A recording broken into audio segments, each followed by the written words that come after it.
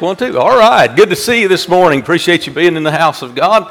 What a blessing to be here. What a blessing to have the baptismal pool full and the church full. That looks good, doesn't it? Amen. So, thank you. Thank you. And if you would take your Bible, please turn with me to John chapter number 5.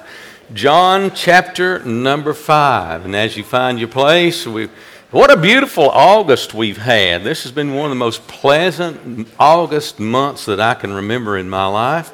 John chapter number 5, I just want to bring you a message entitled, Whosoever Will. Aren't you glad this morning that whosoever will can come to Jesus Christ? I don't believe in the chosen. I don't believe in the frozen. I don't believe in the predestined. I believe that the clarion call of the gospel of the Lord Jesus Christ goes out to the world and says, whosoever will, let him come and take of the water of life freely. Isn't that a blessing? Let's go to the Lord in prayer. Father, we're grateful for the day. Thank you for all your blessings. Thank you for this day, this Lord's Day. We've got to come and worship you. I pray, Father, you'd help us right now to put our worldly thoughts aside, our carnal thoughts aside. I pray right now you'd help us to just put our sin aside and just let us focus on you this morning. Lord, you're the one who died. You're the one who loves us. You're the one who's here with us. And I pray that we would glorify your name in this service. In Jesus' name, amen. You're with me in John chapter 5. We'll read that in just a minute. But I want you to notice, and you don't have to turn there, but John closes out his book. The Gospel of John closes in this manner. John says this, and there are so many other things which Jesus did, the which, if they were all should be written every one, I suppose that not even the world itself could contain the books that would be written. So if all the actions of Jesus Christ were written, it would be large volumes. But John chooses 7 miracles to show us the power of God. 7 specific miracles. Out of all the material that John could have chosen, he chose 7. So we ought to take the more earnest heed, the Bible says, to these things. These things were given to us as signs of significance. They were given to us as miracles with a message. So let's pay attention to what Jesus is doing here and what John is telling us in John chapter number 5. Let's begin reading in verse number 1. After this, there was a feast of the Jews, and Jesus went up to Jerusalem. Now there is at Jerusalem by the sheep market a pool, which is called in the Hebrew tongue Bethesda, having 5 porches. In these lay a great multitude of impotent folk, of blind, halt, withered, waiting for the moving of the water. For an angel went down at a certain season, that is between the Old and the New Testament, but now we're in the New. For an angel went down at a certain season in the pool and troubled the water. Whosoever then first, after the troubling of the water, stepped in was made whole of whatsoever disease he had. And a certain man was there which had an infirmity 38 years. When Jesus saw him lie, he knew that he had now been a long time in that case. And he saith unto him, Wilt thou be made whole? And the impotent man answered, Sir, I have no man, when the water's troubled, to put me into the pool. But while I am coming, another steppeth down before me. Jesus saith unto him, I love these words, Rise, take up thy bed, and walk. And immediately the man was made whole, and took up his bed, and walked, and on the same day was the Sabbath. This story, this narrative is one that John chooses so that we will know Jesus had a specific reason to visit the pool of Bethesda. This meeting was not just a coincidence. Somebody say amen. Jesus went there with a purpose. Let me tell you something. Your being in Grosses Creek Baptist Church this morning is not a coincidence. It's not just a happenstance, and when the Lord meets with us, and He already has, and He will, it is not just happenstance. There is a purpose for being here. There's a purpose for the Spirit of God. There's a purpose for your life. Hey, this world was created with God's purpose in mind. Amen.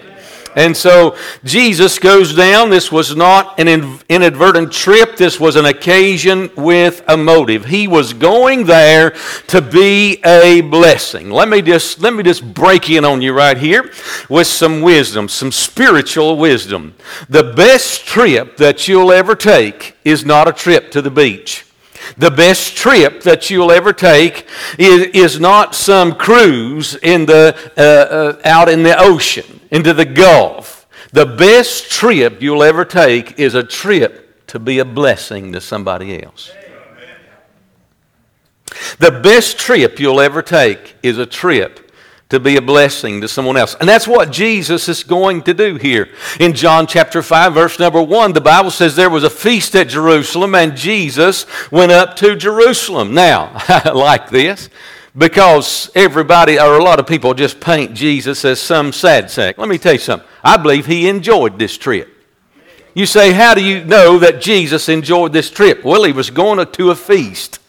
It's always good when a Baptist preacher gets to go to a feast, amen. And listen, the Jews had 7 feasts a year. Somebody said all they do down there at the Baptist church is eat. Well, praise God, we don't eat as much as the Jews did. Amen. I mean, we're not Grocery Creek, we're Grocery Creek. We like to eat, praise God. And we're going to have a fellowship hall, praise God, that'll hold us all, I hope, before long we can eat again. But anyway, Jesus was headed. How do you know Jesus was enjoying himself? Well, he was headed to a feast. By the way, this Old Testament feast he was going to was a type of him. They feasted in the Old Testament looking forward to Jesus. I think we ought to feast in the New Testament looking back, amen. And so Jesus is going. Not only was he going there to enjoy a feast, he was going there to be a blessing to somebody. He's going to visit the hospital, you might say. And can I just break in on you as a pastor?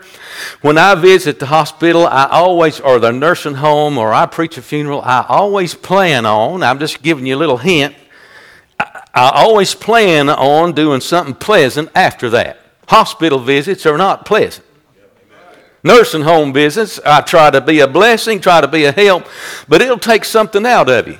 And I'm going to tell you something. Last Sunday when I went to JMH and visited, I went to Cracker Barrel, praise God.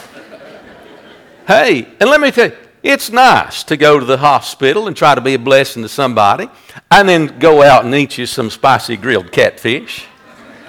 Amen. And that's what Jesus is, that point is this. That's what Jesus is doing here. He's being a blessing to someone else. He's enjoying himself. Amen. But I want us to look at this man. I want to give you 4 quick points because we got a baptism.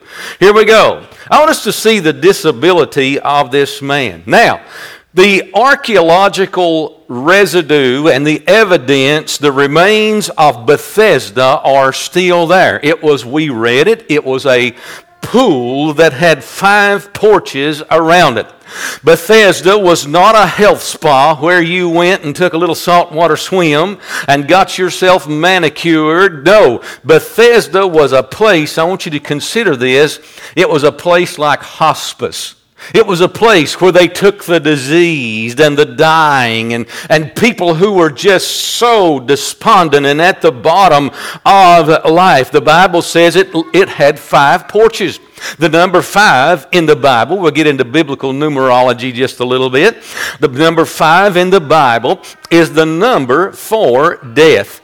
Boy, when you went to Bethesda, there were all kinds of people just laying around, their bodies in different states of decay, withered and halt and blind, lame. These people were laying there very, very needy. And the Bible says this man in particular was impotent. We'll look at that in just a minute. But not only does Bethesda mean death, in 5 means death in the Bible, the number 5 is also the number for grace. I'm glad that in death we can have grace. I'm glad that in disease we can have grace. And let me tell you something. When Jesus comes along, the nursing home gets a whole lot brighter. When Jesus comes along, the hospital gets a whole lot better. Amen. I'm glad there are times when Jesus just comes along in times of death and he can give grace. Thank God for dying grace. But let me tell you something greater than that. Greater than dying grace is living grace. Praise God, I'm glad this morning that I've got some living grace. Let me tell you something. I need grace every day, don't you? I get tired of sin. I need grace. I get tired of unreasonable people. I need grace. I get tired of circumstances. I need grace. I'm glad this morning there's a fountain of grace. There's a fountain flowing with blood drawn from Emmanuel's veins. Praise God. And so in Christ there is living grace. There is a place. Let me tell you something. Our church ought to be a place of grace. I hate dead churches. I'm just going to tell you. I hate dead churches. You say, preacher, you ought not to hate any church. Well, me and Lisa toured. We went on a little tour of homes here a while back. One of the tours took us into a church. I'm not going to mention the denomination, but I'm going to tell you something. Even visiting that church with nobody there, you could just feel it was dead. Dead.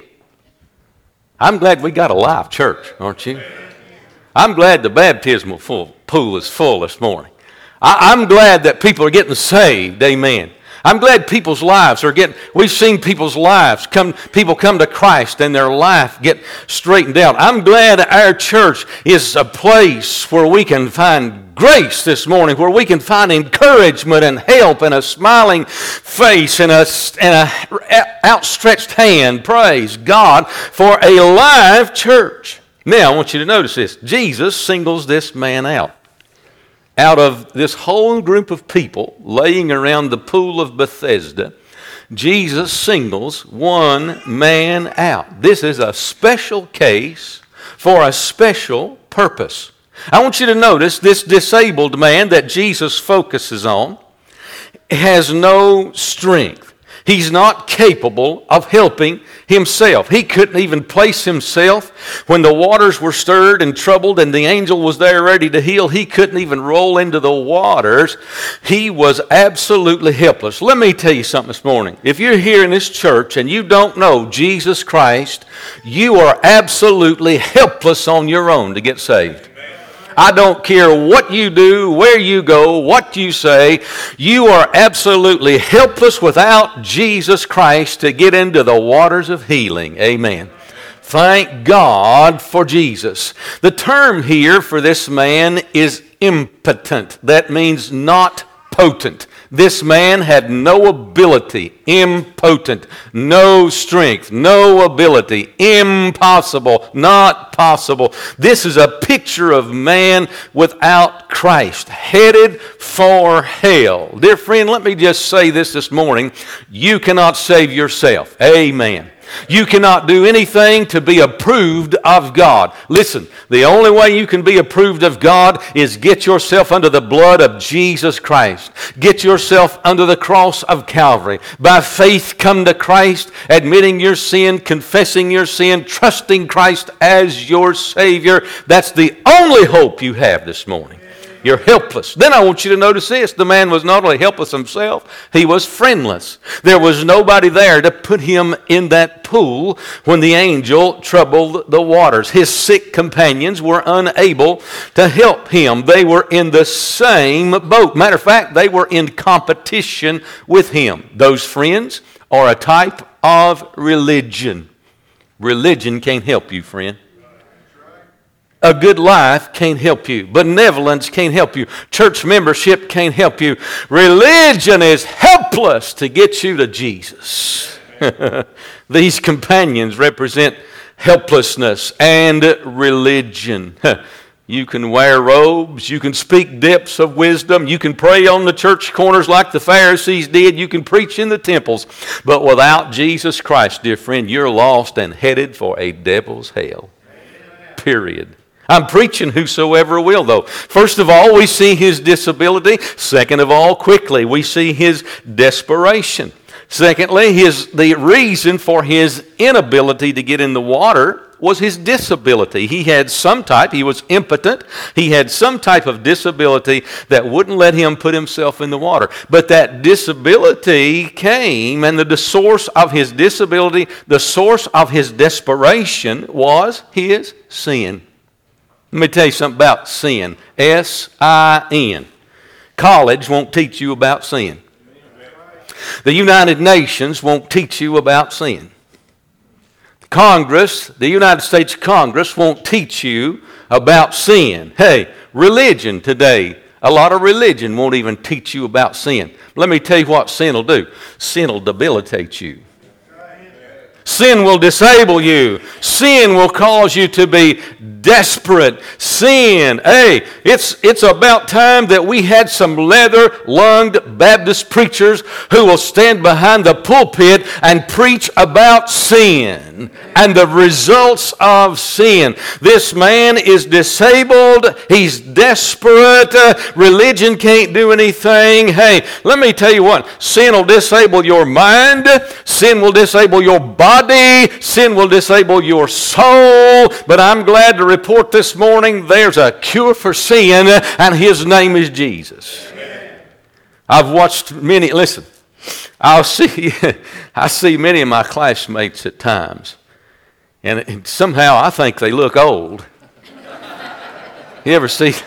I meet somebody and they say, yeah, I went to school with you, and I'm like, which class did you teach? Oh no, I went to school with you. I'm like, holy cow. And then you go home and you ask this question, Lisa, do I look as old as them? Hey, man. Sin. You know what? And here's the point. I've seen so many people. I mean, they used to be handsome. They used to be strong. They used to be beautiful. They used to be stately. But they let something come into their life called S-I-N. Alcohol, drugs, perversion, corruption. Are y'all listening? I'm preaching on sin. I don't care what the UN does. I don't care what the Congress does. I don't care what Chilhowie High School does. I'm preaching on sin from this pulpit. Amen. And this man was desperate. Why are you preaching on sin, preacher? Because it'll leave you disabled. It'll leave you desperate. And that's where this man was. But I want you to see, not only was he had a disability, not only was he desperate, number 3, write these down if you're taking notes, he made a decision. He made a decision. The Bible says when Jesus saw him, Jesus looked at him through eyes of compassion and eyes of pity. Now I'm just going to make a confession to you, and you can think whatever you want to me, but sometimes I see people, and I've seen people even this very week, who've made decisions in life to follow sin. And they're living somewhere on the street, on drugs. Their life is ruined and wrecked. And I look at them and I think, buddy, you've made your choice. I don't have a lot of compassion. I don't have a lot of pity sometimes, because I'm like, friend, you should have seen that coming. Amen. But here's the beauty of it. Jesus Christ had compassion. He had pity. Aren't you glad he had pity on you? The Bible says that the Lord is pitiful and full of tender mercy. That is, the Lord is full of pity and tender mercy. So Jesus walks by and he sees this man in this shape. Sin is the reason he's in that shape. But he looks on him with eyes of compassion. This is not a condescending look like you shouldn't have been there. Bless God, I told you so. This was a look of compassion. I understand where you are, and by God's grace, I will help you. Isn't that wonderful? I'm going to tell you something. This morning, if you're in this church, the position and the disposition of Jesus Christ, He's here to be gracious to you. He's here to be a blessing to you. He's here to heal you. He's here to touch you. He can touch your life despite of where you've been, what you've said, where you've gone, or what you've done. Jesus Christ can extend grace to you. And He looks at you with pity and compassion. And Jesus asks this question. He says, "Wilt thou be made whole?" Well, that's seems like kind of a silly question to ask a man like this. Now, I'm going somewhere with this. I want you to pay attention. What kind of silly question was that? Listen, Jesus didn't ask silly questions. I mean, He walks upon a man who is desperate, despondent, disabled, and He says, "You want to be made better?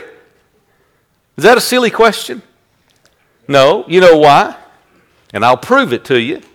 He asked that question, who in their right mind would say, nah, that's all right. I kind of like this place. I kind of like being around all this death and all this dying and all this disease. I'll just stay like I am. Just leave me alone. That's pretty stupid, isn't it? Now, wait a minute. The reason that Jesus asked that question was he respected that man's will. Are y'all with me? Jesus didn't come by, for my Pentecostal friends, I'll say this. Jesus didn't come by with a bottle of oil, anointing everybody and dancing around and making a big show and jumping out of there. He didn't do that. He walked up to one man at the pool of Bethesda and he said, would you like to be made better? Would you like to be made whole? There's no manipulation here. There's no coercion here. Jesus is not forcing his will on this man. He's just asking this man to receive him and to receive his healing. Now let me say this. Jesus Christ respects your will. He will not force his will on you. He will not force his salvation on you. He will not force his will on you. God is a gentleman. Amen. Now, on the other hand, let me just tell you this with a smile on my face. If you don't know Christ, the devil will force his will on you. He's a tyrant. He's a despot. He's a manipulator. You find somebody in society or in life or in your family who's a manipulator, they're more like the devil than they are God. Yes, sir. No retraction of that statement. So listen, Jesus did not force this man. God will not force his will on you. God will not manipulate you. But listen, someone may say this. Well, if God gives us a free will, does that not transgress his sovereignty? Well, not if he gives us a free will. Amen. If he chooses to give me an individual choice, then my choice does not step on the sovereignty of God. So we are people of free will. And Jesus is asking this question, what do you want? What is your will? Will you be made whole? Now, let's bring that down to a spiritual application today. You know what Jesus is asking us today? What do you want? I'm not going to force my will on you. What do you want? It's your choice. Do you want to follow God and the Bible and the way of salvation and the way of right? Or do you want to go your own way, the flesh way, the sinful way, the world way, the carnal way? The choice is yours. Amen. Don't get quiet on me. It's exactly where we are. Now, the worst thing that... Let me just slow down. The worst thing that impotent man could have done would have said, not today. I don't want that today. I think I'll wait a little while. I'll see if I can't get better on my own. Not today. I think I'd just rather live here in this mess that I'm in. That's stupid. You know where people are today, all across this country. God is offering salvation. He's offering blessing. He's offering forgiveness of sin. He's offering healing. And you know what people are saying every single day in America? Don't want it. If this man, I don't mean to be unkind, I'm just telling you the truth. If this man would have been stupid enough to say, no, don't want that, then we've got millions in America today who are very foolish. No, don't want it. Just leave me in my sin. I know this thing's killing me, but I'm going to do it till I die. Amen. Oh, I know that needle track is killing me. I'm watching it destroying me. It's killing my family. But I don't want the grace of God. Give me my needle. That's foolish. Foolish. What do you want? Make a choice. This lost man is dying with cancer or sickness or disability and saying, leave me alone. My goodness. By the way, let me say this. If you go to hell, you'll be an intruder there, because hell was not made for man. The Bible says that hell was made for the devil and his angels. People are an intruder there, yet people are going there. Hell was not made for man, nor man was not made for hell. You'll never convince me in predestination that God picks and chooses who's going to be saved, and He picks a man for hell. To tell me that God chooses a man for hell is blasphemous. Blasphemous. Amen. God didn't create hell for man. He didn't create man for hell. I like what the Bible says. First of all, it says, whosoever will. Second of all, Jesus said to this man, what do you want? This is your will.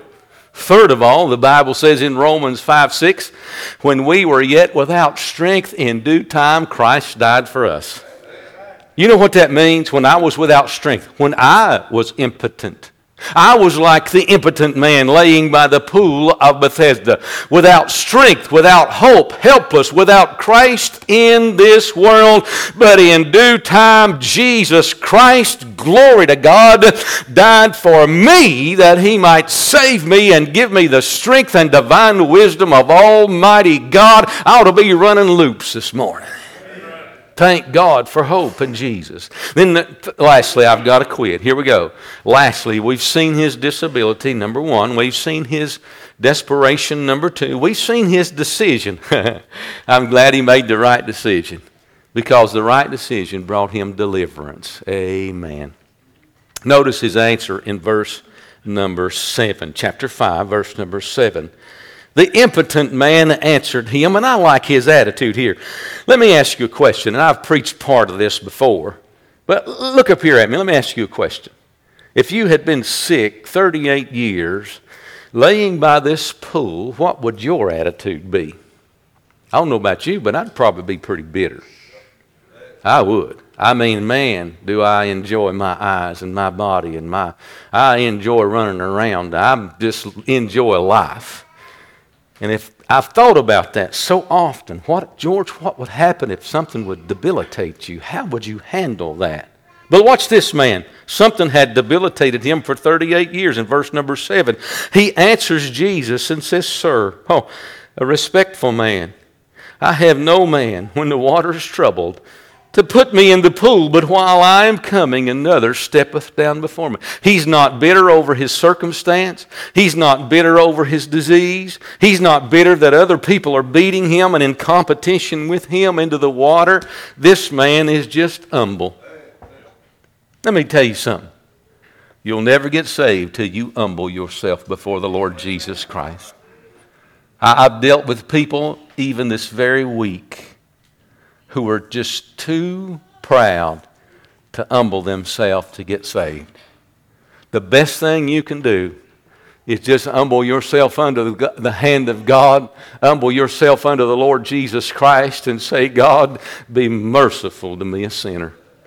Oh, that'd be the best thing you could ever do.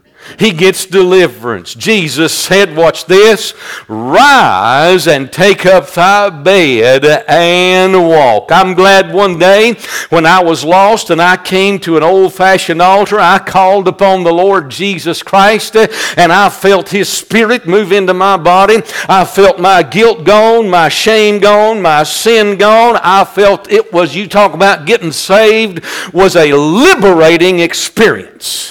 Praise God. And this man, what a liberating experience. He reaches down, rolls up his bedroll and says, I'm out of this place. Praise God. That's what Jesus wants to do for you. Let me close with two illustrations quickly. The first illustration was a man who was a drunk. He was on the street corner with his little girl. And he's given his testimony of how once all he could think about was the bottle. All he could think about was fornication and adultery.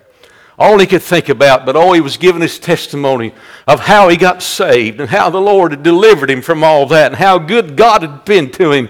And there was a man on the street corner that began to heckle him, and the man began to say, "Oh, you're just living in a dream world. There's no such thing as God. There's no such thing as religion. It's all just a hoax."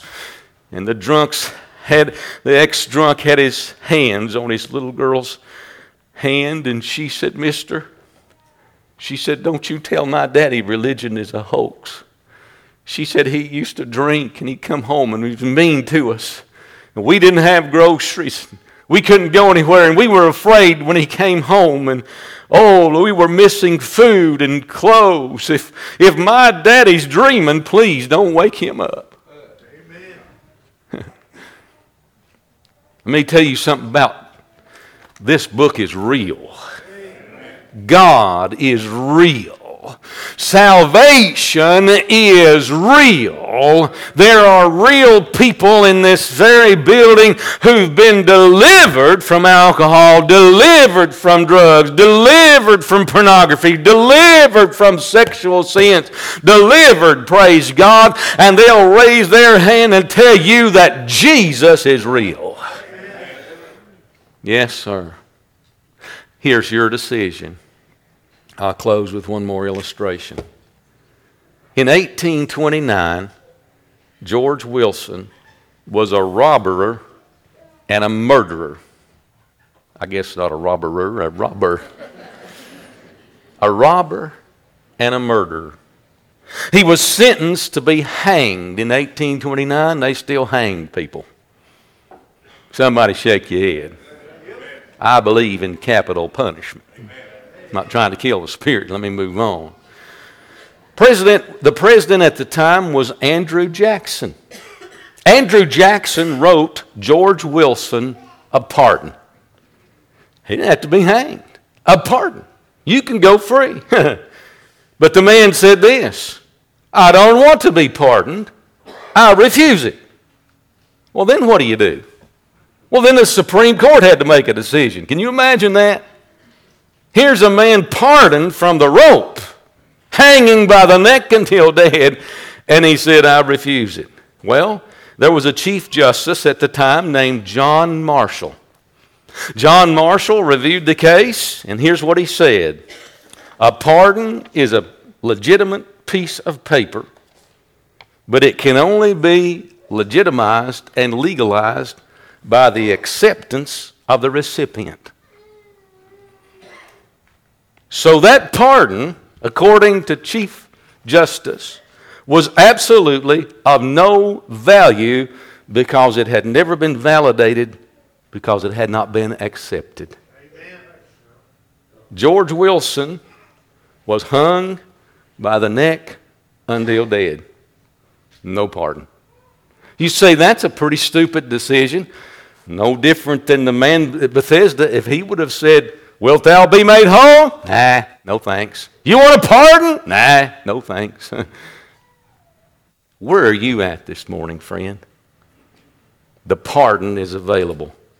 Jesus Christ. I'm not going to hold up that. I'm going to hold up this. Jesus Christ, I'm telling you on the authority of the Word of God, Jesus Christ offers you a pardon this morning. You can be free as a bird from your sin. Amen. Thank God. Every head bowed and every eye closed as you stand to your feet. I want to ask you a question this morning. I've basically preached a salvation message.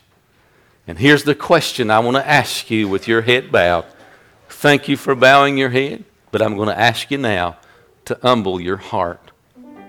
And here's the question from the Word of God. Wilt thou be made whole? Do you want to be saved? Wouldn't you like to enjoy the blessings of God? Wouldn't you like to enjoy the salvation of Jesus Christ? Wouldn't you like to be forgiven and set free and healed of your diseases? I don't know about you, but I sure would.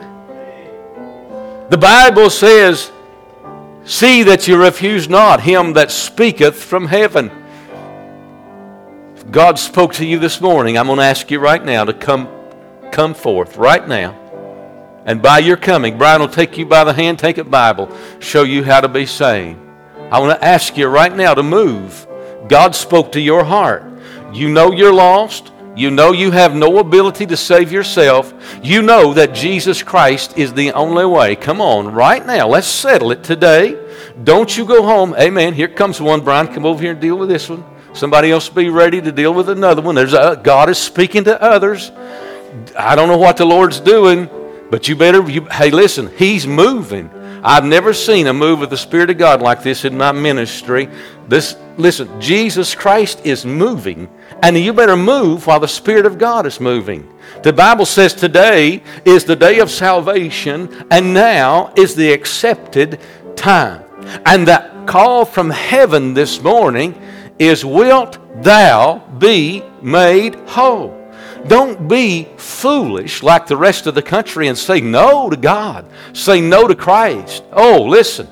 You don't know how blessed it would be if you just throw up the white flag of surrender and say an eternal yes to the Lord Jesus Christ.